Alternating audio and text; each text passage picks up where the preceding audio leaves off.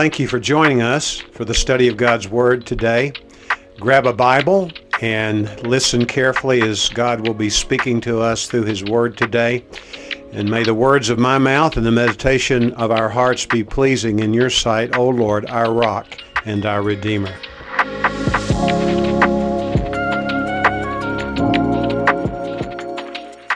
Century, and they're beautiful, aren't they? The words that are contained there. His power has escaped him in the latter stage of his career. These words were written last week by a journalist by the name of Zachary Silver about a man named Matt Carpenter. That name means little to most of you. Matt began playing with the St. Louis Cardinals baseball team in around 2008, 2009. He's only 35 years of age, but his career is coming to an end. 3 years ago, he was riding the crest of a wave that was immense, really, powerful. That year, 2018, he hit 36 home runs for the Cardinals. He had a once-in-a-lifetime game playing their arch rivals and the team that they were chasing to get into the playoffs, the Chicago Cubs. And that game, he hit 3 home runs and 2 doubles. Now, that has rarely been done by anyone. But in the latter stages, the last 3 years of his career, he's only gotten 1 hit out of every 5 times at bat. 203 batting average. The question is, what's happened to him? Now, I want to let you know something about Matt that has nothing to do with baseball. I'm sure many of you are grateful for that. He is a devout follower of Jesus Christ. He grew up in a Christian home. His father was a coach. Both of his parents were believers in Jesus. They took him to church as far back as he can remember. And at the age of 11, he gave his life to Jesus Christ and was baptized as a believer. As oftentimes happens as he progressed into his high school years, he began to drift in his faith. He got a full scholarship to go play baseball at Texas Christian University. His faith did not do so well there, nor did his baseball game actually. As a high school student, he was a second-team All-American, not just All-District or All-Texas, but All-American. And he had depended on his own innate ability. He really hadn't worked hard at it. He began to work hard at it. He was overweight. He dropped 30 pounds, and he became a person who was reckoned to be forced with until he had an injury to his elbow, and he had to undergo Tommy John surgery. That's not a typical surgery that a position player in baseball undergoes. It's usually a pitcher who has that ailment. He missed his senior year when he had expected to be drafted to play Major League Baseball. Then in his 5th year, redshirt senior, he was able to play again. And he said when he and his team were playing in a playoff game to determine who went to the World Series of college baseball, they were playing their rival, the University of Texas, who beat them that day. He said when he walked off that field, he said to himself, this probably is my last baseball game to ever play competitively. But he said, I told myself I'm good with this. The reason he was good with it is because of his relationship to Jesus Christ. In that time of adversity in his life, his relationship had been restored. He said, I began to read the Word of God again. I began to share my faith with other people. I was no longer a closet Christian or a nominal Christian. So something good came out of that difficulty in his life, did it not? Then he found himself drafted by the Cardinals in the 16th round. Now, that's way deep into the draft, which indicated the Cardinals didn't really think he was a sure thing to make it to the major league level. But he did, and he's had a good career. until the last 3 years. He's been in a slump, as I mentioned. Do any of you find yourself this morning in a spiritual slump? Would you say there has been a time in your life when you were doing extremely well, but you seemingly are experiencing a power shortage or outage in your spiritual life? Well, if that's the case, this message is for you today. It's a message which is pertinent to any believer anytime, because we're just one step away from entering into a slump. All of us, even those of us who are doing well spiritually, walking in the Spirit and not according to the flesh. So there's something here for all of us today. I invite you to turn to the book of Matthew, chapter 22, as today we're considering that power for living the Christian life is to be found in two sources, which we will see in this passage. Matthew 22, verse 23. On that day, some Sadducees, who say there is no resurrection, came to him and questioned him. I'm going to interpret along the way today a little differently than I normally do. That day was the Wednesday before the Friday that Jesus was to be crucified. Jesus had been in the temple the day before, and he had caused a ruckus there when he was in the temple, because you may recall that he took a whip which he had fashioned and ran all the money changers out of the temple. You can imagine when he came in on Wednesday, there were people, especially the Sadducees, who are mentioned in this passage of Scripture as his enemies trying to trap him. The Sadducees, you see, were people who had the business side of the temple. They were the priestly family. They were a sect among four primary sects of Jews in Israel.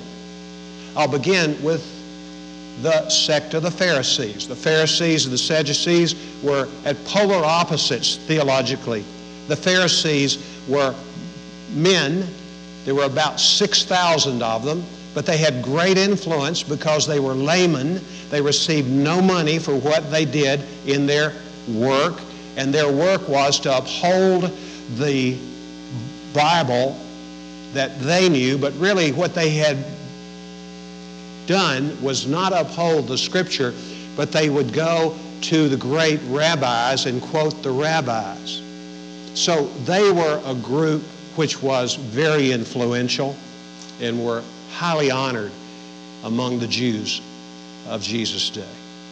Another sect were the Zealots. You may remember when Jesus called his 12 apostles, one of them was named Simon the Zealot. Zealots were a sect that were committed to give their lives, if necessary, to rid Israel of Roman influence. They were men who were like guerrilla warriors in the culture, and they were a sect that was impressive as well, and in some circles admired. The third sect are the Essenes. These were those who really separated themselves. They were monastic. They separated themselves from the rest of Israel. They found their residence on the shore of the Dead Sea. That's a great place to vacation. You've ever been there before?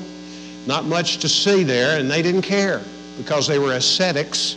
They denied themselves, and they gave themselves largely to copying text of the Hebrew Bible, as we would call it, the Old Testament, and conveying when those documents, those parchments and pieces of animal skin which had been dried and the Old Testament had been written on, they would transfer them as accurately as they could, taking great pains to do that onto new surfaces that could enable the Word of God to live on. We owe a great debt to them. Some of you know the term Dead Sea Scrolls. The Essenes were the ones who were committed to keeping that. There are some scholars who believe John the Baptist, after his parents probably died while he was still a boy, maybe an adolescent, went there and was raised into adulthood there. Because his attire, remember, he wasn't into fashion at all.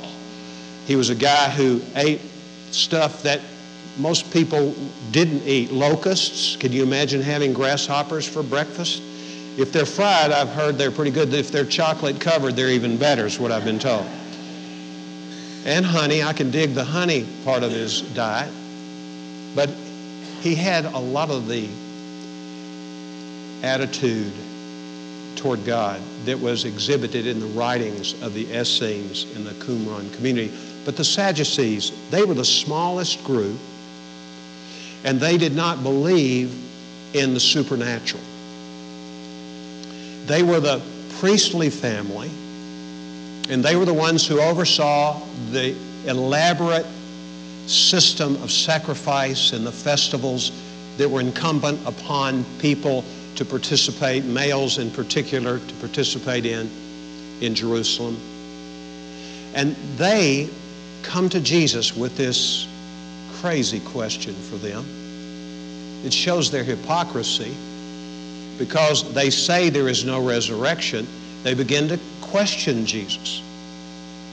They did read what we would call the Old Testament, but they were selective in what they read.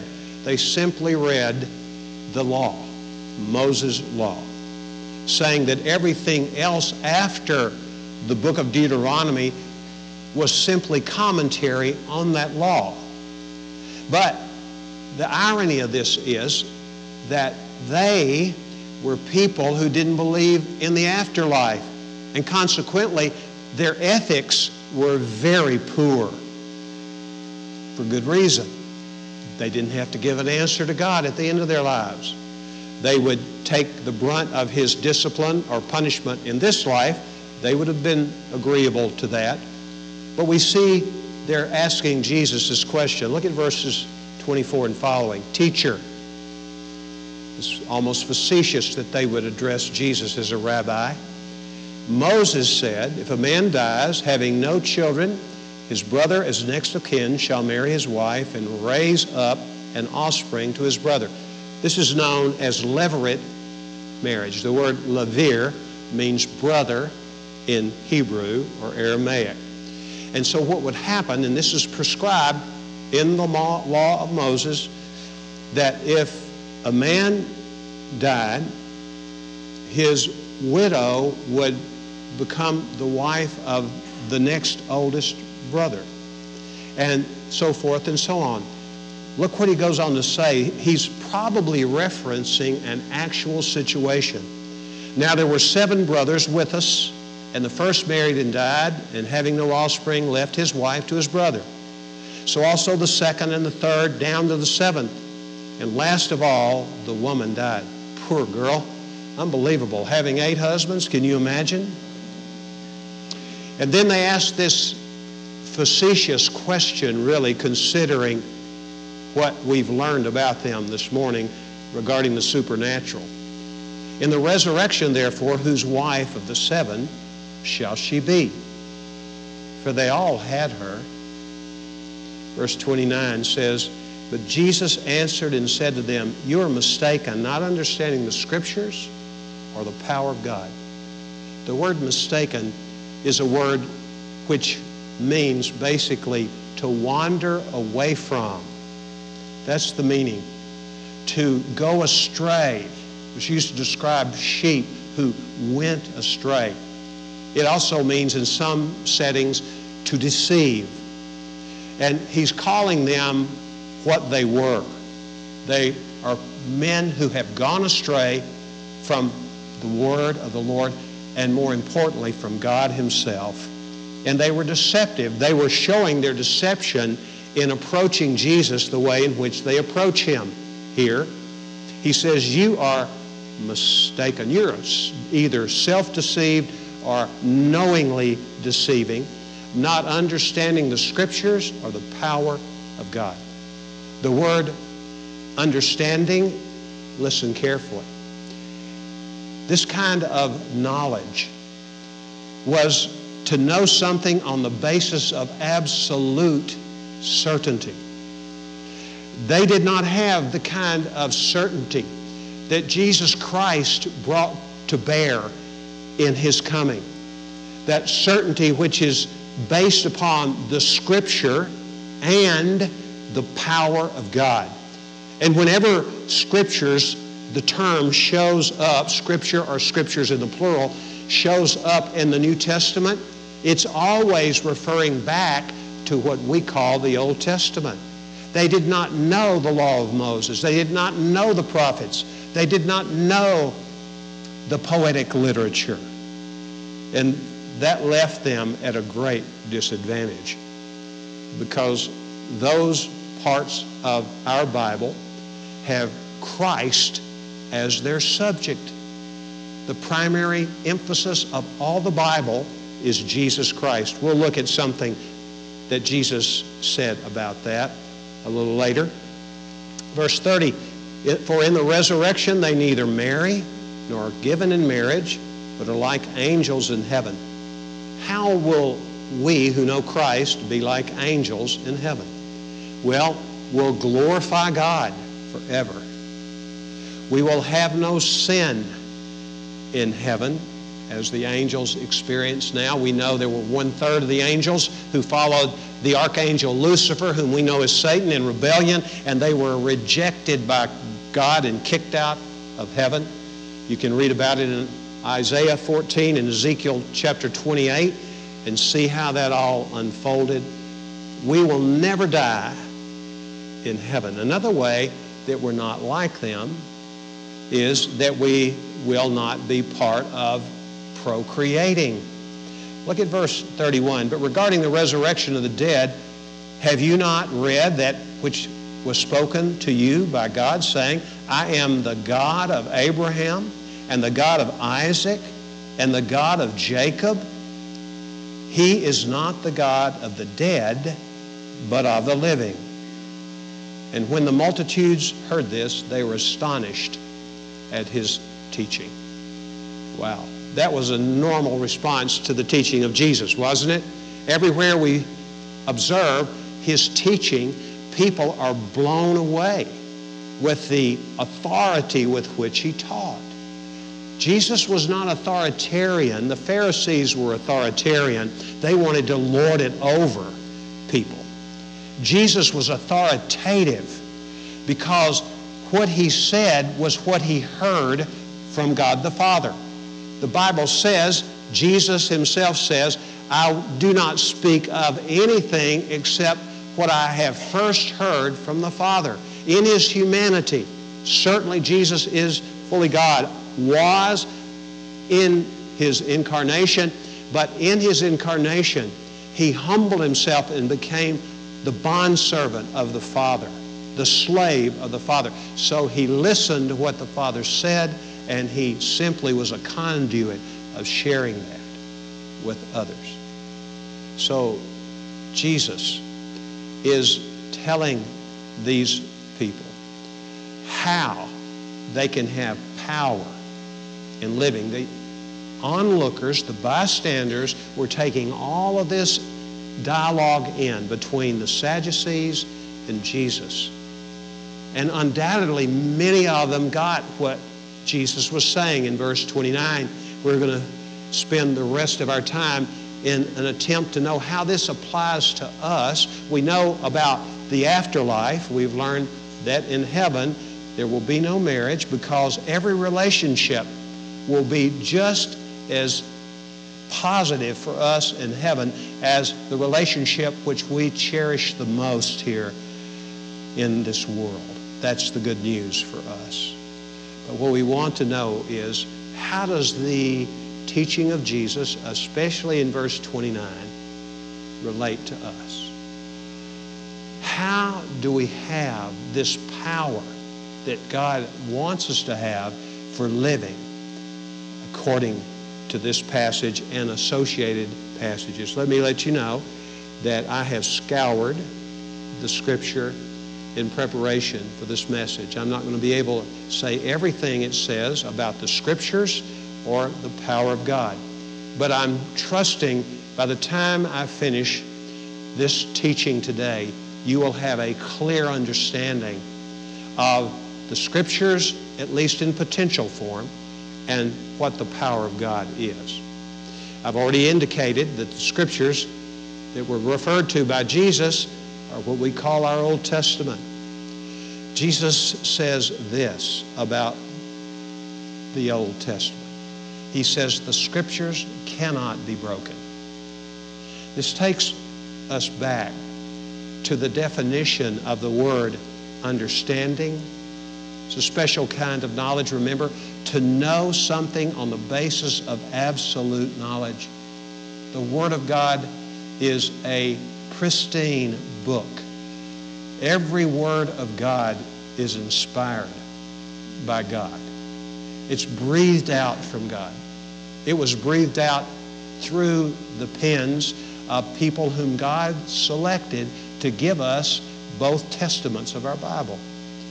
These people, some prophets, some kings, other people, apostles, these men and women were led by the Spirit of God and gave us an utterly trustworthy and ultimately trustworthy document.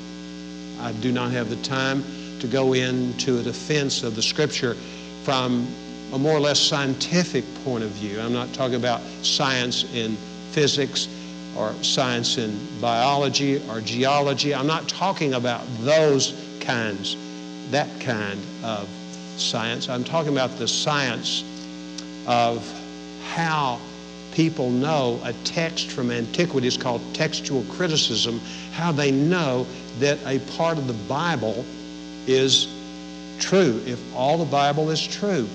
And it's amazing. I advise you to take advantage the next time we have the opportunity with Engage Ministry, led by Caleb Harrelson in our church. He will devote a lot of time to defending the trustworthiness of the Bible. Just brought to my mind, I hadn't even thought about it, what Charles Spurgeon was asked, how do you defend the Bible? And he said, I would no more try to defend the Word of God than to try to defend a lion when he is let loose. I just get out of his way. And this is the way it is with the Word of God. The Scriptures, they cannot be broken. And then Jesus says this in John, again, in John 5. He says, you search the Scriptures because you believe that in them you have eternal life. And it is they who witness to me. The Bible is a witness to the person of Jesus Christ. Keep your place here, if you will. Go to Luke 24, the last chapter of Luke. The setting is Resurrection Day in the evening. Jesus has already spent time with two disciples of his, unnamed. He's walked with them on the road to Emmaus. And after he has revealed himself to them in his resurrection body and spent time opening the Scriptures. And it's beautiful what the Scripture says, the dialogue between those two disciples who were forlorn. They were sad, they were depressed, and rightly so. Their master, their king, had been brutalized on the cross, and they did not know where he was. For all they knew, he was gone forever. And then Jesus shows up, and he proves himself to them. They see his hands when he feeds them. He becomes the host. They invited him for a meal, and Jesus became the host. And when he was distributing the bread to the other two, they had their eyes open because they saw the marks of the cross in his wrists. And then they said, were not our hearts burning within us while he was speaking to us on the road, while he was explaining the Scriptures to us? Have you ever had your heart burn in a good way when you've heard the Word of God taught accurately and applicably to your life? I've had that happen to me so many times. And that happened to them. And it happens when people are eager to receive what is given to them. But in the latter part of this chapter, Jesus is in the company of the apostles now. Not just 2 unnamed disciples, but the apostles, 11 at this time. Judas has already hanged himself. And look at verses 44 and 45. Now he said to them, "These are my words which I spoke to you while I was still with you, that all things which are written about me in the law of Moses and the prophets and the Psalms," and the word Psalms would cover the Proverbs and Ecclesiastes and Song of Songs, "must be fulfilled." Then, look at here, he opened their minds to understand the Scriptures. Wonderful, isn't it, that we have a Lord like that? Hebrews 4:12, many of you could quote it. The Word of God is living and active and sharper than any two-edged sword, able to discern the thoughts and intentions of the heart. So when we put ourselves in a place to hear the Word of God, God speaks to us through the Word, and He builds us up, and He shows us who He is, and on the basis of our knowing who He is, we grow in the grace and knowledge of Him, and we become productive followers of Jesus Christ. Scripture. You have no understanding of the Scripture. How is your understanding of the Scripture? Do you know the value of the Scripture? If you know the value of the Scripture, is it evident in your life, in your hungering and thirsting after fellowship with the Lord as He reveals Himself and His will for you in the Scripture? Also, when Jesus speaks to these Sadducees, it was not anything that they liked to hear. You have no understanding of the Scriptures. This upstart prophet from the backwoods of Galilee, how dare he come and say that to us? And then the second thing, you have no understanding of the power of God. What is he talking about? What is the power of God? We're helped by Luke in chapter 4, verse 14. After Jesus had finished the 40 days of fasting in the wilderness, He comes out ready to undertake His public ministry. And the Scripture says He went to Galilee in the power of the Spirit. Now let me remind you, in 2 Corinthians 3:17, the Bible says about the Holy Spirit, the Lord is the Spirit. The Spirit is the Lord. God the Father is our Lord. Jesus Christ is our Lord. But don't forget, the Spirit of God is our Lord. And Jesus submitted Himself to the Father and to the Spirit of God in His flesh as He went about doing what He did. Another aspect of the power of God is the preaching of the cross of Jesus Christ. The gospel is the power of God for the salvation to everyone who believes, to the Jew first and also to the Gentile. If you know Christ, you've been born again by the living and abiding Word of God. How powerful is that message? It's powerful to the extent that it raised you from the dead and me from the dead spiritually. We were dead people spiritually, dead people walking. And then God comes and He resurrects us internally. And He prepares us for the rest of our time on earth to join Him in heaven. If we die before Christ returns, our bodies will come out of the ground and we will be people who inhabit a spiritual body that's just like Christ, the one we will carry with us throughout eternity. Isn't that exciting to think about? Never decaying, never capable of sin again. Dedicated fully without any hindrance internally or any impingement from the outside to keep us from glorifying the Lord. What is the power? The power of the Spirit of God and the power of the preaching of the cross. In 1 Corinthians 1:18, Paul says this, To those of us who are saved, the preaching of the cross is awesome news. To those of us or you who are perishing, don't believe, it is not good news for you. It's bad news until you see it as being good news. And you can indeed realize your need for what Christ has done on the cross for you and His offer of forgiveness and eternal life. Second question, how is this power accessed? Well, it begins by knowing that the Spirit lives in you if you're a believer. In the book of Acts chapter 19, Paul arrives at Ephesus. He spent quite a bit of time in Ephesus, and he finds that there are some disciples of Christ there when he gets there. And do you remember the question that he asked them? He said to them, "Have you received the Holy Spirit?" And without hesitation, they said, "We never have heard about the Holy Spirit."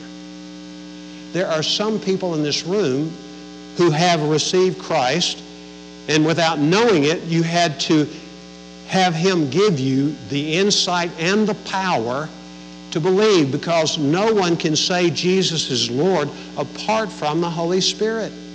That's what Paul writes in 1 Corinthians 12. And in Romans chapter 10, he talks about this. He makes this statement: if you confess with your mouth, what?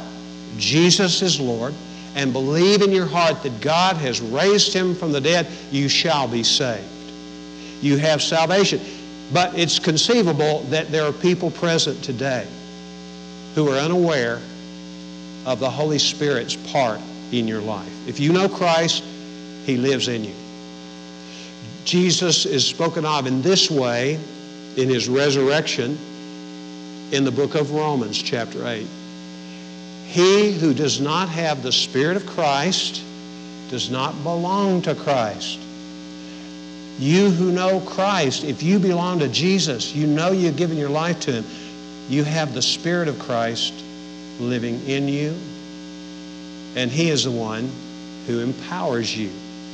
How is it accessed? We got to know the Spirit lives in us. Also, it's accessed by faith. I'd like to ask you to turn with me to Galatians chapter 3. And there are all kinds of ideas and suggestions about how we access the power of the Holy Spirit.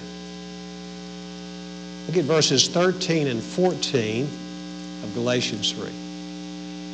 Christ redeemed us from the curse of the law, having become a curse for us, for it is written, "Cursed is everyone who hangs on a tree," in order that in Christ Jesus the blessing of Abraham, that would be the promised covenant that He made with Abraham and his offspring, and through Abraham, all the nations of the world. He says, in order that this blessing might come to the Gentiles so that we might receive the promise of the Spirit. How do we receive the promise of the Spirit? Through faith. It's not necessarily attached with feeling. It's through faith. Now, oftentimes, like when people receive Christ, they have a sensation or something that goes on internally. But some people, like C.S. Lewis, the great apologist of the 20th century, said he had no sensation in terms of some kind of experience that was emotional when he gave his life to Christ, except that he said he came kicking and screaming into the kingdom of God. He really didn't want to do it, but he had no choice, he thought. The Bible says that faith comes from hearing, and hearing by the word of Christ. We come to know God by faith based upon what God promises in His Word. This goes back to the Scripture, doesn't it? We go to the Word of God. We pore over the Word of God. We read it. We feast on it. We're blessed by it. We're directed by it. We're puzzled by it sometimes. But don't worry about what you do not know. If you know Christ, what you do not know, in time, God will reveal that to you For the Bible is not for a one-time reading. I have a tendency, when I read a book, I'm done with it. I'm not going to read another one. Read it another time. I want to read another book. But the Bible is something that's to be read over and over and over again. And remember, all of it has implications for us in our relationship to the Lord Jesus Christ, because He is the subject of all. It's accessed the power of God, knowing the Spirit's in you, and by faith, trusting the Holy Spirit to fill you, to control you, surrender to Him. Also, by obedience. Look at Colossians chapter 1. Colossians chapter 1, verses 10 and 11. This is what we read in, probably let's begin with 9 and read through 11. For this reason also, since the day we heard of it, we have not ceased to pray for you and to ask that you may be filled with the knowledge of His will in all spiritual wisdom and understanding. Let me pause just a moment. When I pray for you, or you pray for me, relevant to our spiritual health, we should pray this kind of prayer. That the knowledge of the will of God in all spiritual wisdom and understanding will come to bear in those lives for whom we are praying. So that you may walk in a manner worthy of the Lord, to please Him in all respects, bearing fruit in every good work and increasing in the knowledge of God, strengthened with all power according to His glorious might, for the attaining of all steadfastness and patience joyously. And so it has to do with obedience too, to the Word of God. Third question regarding understanding this power. What does the power do in and through us? It transforms us. It does. We become more and more like Jesus. We exhibit the fruit of the Spirit. When the Holy Spirit lives in me and in you, and we say, Holy Spirit, take control of our lives, then He produces His nature in us. Love and joy, peace, patience, kindness, goodness, faithfulness, gentleness, and self-control. That's the life that is the product of the power of the Spirit working in us, transforms us, empowers us to pray. Romans 8, 26, 27, read those verses, and you see how in our ignorance we don't know what to pray, we don't know how to pray, but we ask the Lord, Lord, Holy Spirit, help us to pray. And He, in fact, will do that. Read that in Romans 8. It makes us fruitful in our witness. Jesus said, before ascending into heaven, He said, you shall receive power when the Holy Spirit comes upon you, and you shall be my witnesses in Jerusalem, Judea, Samaria, and to the remotest part of the world. The Holy Spirit comes to indwell us and empower us, not so we can feel good, not so that we can be pleasant people. He does it so that we can, notice the careful choice of Jesus' words, be witnesses. Being is important.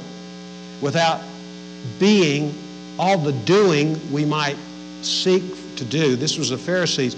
They did a lot of good things, but it was in their own strength and not in dependence upon the Holy Spirit. In short, the power in and through us of the Holy Spirit are great works. Maybe not in the minds of other people, but they're self-defying works. They help us to deny ourselves and see it's not us. You remember when the man who was given the responsibility, his name was Zerubbabel, to rebuild the temple, when the exiles, after 70 years in exile in Babylon, came back, and he was the leader. He was not royalty, but it was the next thing to it. He was the governor, kind of like a substitute king. And he looked at a pile of rubble where the temple had been, and he was daunted by that. And the word came through the prophet Zechariah. He says, not by might. What that means is not by the power of your personality, your charisma. You may have had a charisma bypass when you were born, but that doesn't keep you from being used by God, nor does it keep me. It's not about us and our persuasive abilities, nor by power, and that word is a word which was used of the collective power of a vast army. It's not our reaching critical mass, getting a lot of people together and saying, we're going to do this. Well, if you are filled with the Spirit, you want to be with other people who are, but if you're the only one filled with the Spirit, the Lord can use you immensely. Keep that in mind. Don't use that as an excuse. So we see that He wants us to be fruitful in witness. In the great works, what did Zerubbabel hear after he said, not by might nor by power, but by my Spirit, says the Lord. And then the Lord says through the prophet to him, listen carefully. He says, this mountain you see, and that was the mountain of rubble, shall become a plain. It'll become smooth. It'll look like it had never been there because the Spirit of God is doing the work through you. You know, the Holy Spirit is critical to using you as an individual, but to using any church. And if we leave Him out of the equation and we don't do any more than give lip service to Him, then we're just spinning our wheels, frankly. We might as well not be trying to do anything for the Lord. How is God's power lost? We can be empowered with the Spirit, but we lose it by grieving the Holy Spirit. Read about it in 1 Thessalonians chapter 5, 11 through 22. It has to do with relationships with others in the body of Christ. We grieve the Holy Spirit. Can you imagine we can make the Holy Spirit of God sad by the way we mistreat people in the body? By quenching the Spirit. The Bible says, do not quench the Spirit. Stop grieving the Spirit. Stop quenching the Spirit. And the idea of quenching the Spirit is related to holding grudges, being angry. Do any of you wrestle with anger? Just have outbursts of anger? That grieves and quenches the Holy Spirit of God. Here's another way the power of the Spirit is lost, by boasting in ourselves. Paul, in a moment of great candor, says, I asked Jesus 3 times to remove a thorn in my flesh. And probably he's talking about some physical ailment, likely an eye ailment. And each time, what does Jesus say? No, no, no. And after the 3rd time, what does Jesus say? Power is made perfect in weakness. My grace is sufficient for you, Paul. And so what does Paul say? After he heard that definitive statement from the Lord, this is what he said. I will boast, if I boast about anything going forward, in my weakness. That is so counterintuitive, even for the rank and file Christian in America today. That it's when we are weak, we are strong, because our weakness and our recognition in our own soul that we're weak throws us back upon whom? Upon the Spirit of God is what it does. Remember what Paul says about his coming to Corinth? The first time, he said, I came to you not with wise and persuasive words, but with a demonstration of the Spirit's power, because I did not want your faith to rest on the wisdom of men, but on the wisdom of God. I have seen it over and over again. People who were just shaking like a leaf, and they wanted to tell someone about Christ. And you would think, if somebody's sort of like that, nobody's wanting to listen to them, but the power of God used those people to reach people for Christ. In short, how is God's power lost? By walking in dependence on ourselves instead of dependence on the Lord. If you are suffering a power outage, what are you to do? Well, I've talked about it 3 or 4 different ways already, but I want to say it one more time. Be filled with the Holy Spirit. Keep on being filled is what it says. When we sin, we need to confess our sin, receive what Christ promises, forgive us, remembering what the Proverbs say in Proverbs 28:13. He who conceals his transgressions will not prosper, but he who confesses and renounces is really the word, renounces and repents of his sin will be a person who is made clean. So we need to be filled with the Spirit. Ask the Holy Spirit, Lord, help me. Take me. And I love the story of Samson. It's one of the more intriguing stories in the Bible. I remember it from my boyhood. It's always been there in my mind, it seems. But you remember the story of Samson, right? How he was a playboy and he was under a Nazirite vow, which meant his hair would not be cut. He couldn't drink anything from the vine, and so forth and so on. And how he fell for a lady named Delilah, Philistine. She coaxed him into giving the secret of his power. And he said, it's my hair. Cut it and I'll be powerless. Before that, there were several attempts on her part to get him in a place of vulnerability and have the Philistines outside, a bunch of them, to come in and take him away. That finally happened when he gave the secret away. And do you know what the writer of Judges says about his reaction after that happened? He said, he did not know that the Lord had left him. What does that tell you? It says, he said, I'm going to get up and whip these guys just like I'd done before. And then the narrator says, he did not know the Lord had left him. It's true of Samson. It can be true of us too. We may not know the Holy Spirit has left us in terms of being our Lord. And remember, he doesn't leave us, but he is misplaced by us. I woke up yesterday morning. I needed to get out early. I was eager to get out, get to work. I dressed. I began to look for my keys. And I came out of my pocket, my right pocket. I had my car key, but I couldn't find the other keys. And of course, I thought about all the things I could not get into. I couldn't get into the church building. I couldn't get, if I got into the church building, I couldn't get in my office. I have a desk and a place I can lock up valuables in there. I couldn't get that. I was thinking, what am I going to do? So I got down on my knees. I'm looking under the bed, and you know, at 71, getting down on your knees is kind of dangerous. You may not get back up.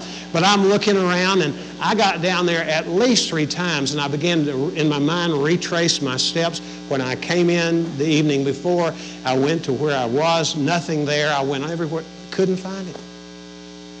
And I said, okay, Lord, I'll just have to live with it. And I began to think of alternatives. I was going to a meeting with Reuben, our facilities manager, and I said, well, he can at least give me a key to my office and I get in there, and so forth.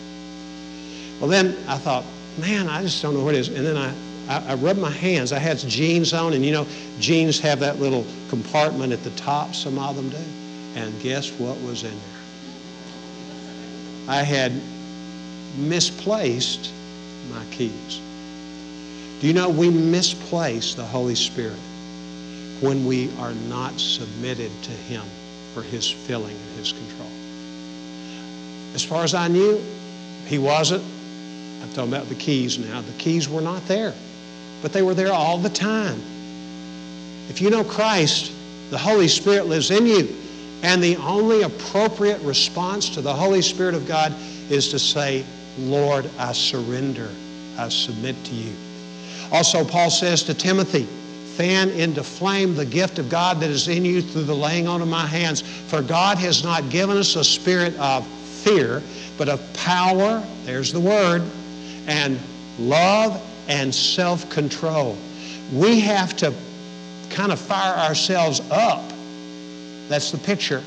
Not emotionally, but put ourselves in a position of submission again, and a position to recommit and re-relate in a way, connect with the Lord. David said it. We read it from Psalm 51. After he had sinned egregiously, committed murder, at least 30 men died. To cover up his sin of adultery, he lied. Wow. He says, please, Father God, do not take your Holy Spirit away from me. He had known the sweetness of that relationship. And now he says, please don't. Later in the Psalms, I don't know about the chronology of this psalm I'm going to refer to in relationship to the 51st Psalm, but what he says to the Lord, Lord, teach me to do your will, for you are my God. Let your good Spirit lead me on level ground. That's what the Holy Spirit does. He leads us on level ground. Not an up and down kind of slumping and rising and slumping spiritually and rising, but he gives us the capacity to walk consistently with him and be fruitful to him. If you're suffering from some sort of slump spiritually, a power shortage, do a careful examination of your heart. And if you're not sure if you've dethroned the Holy Spirit, you know how you can make sure? Just say, Holy Spirit, take control of me.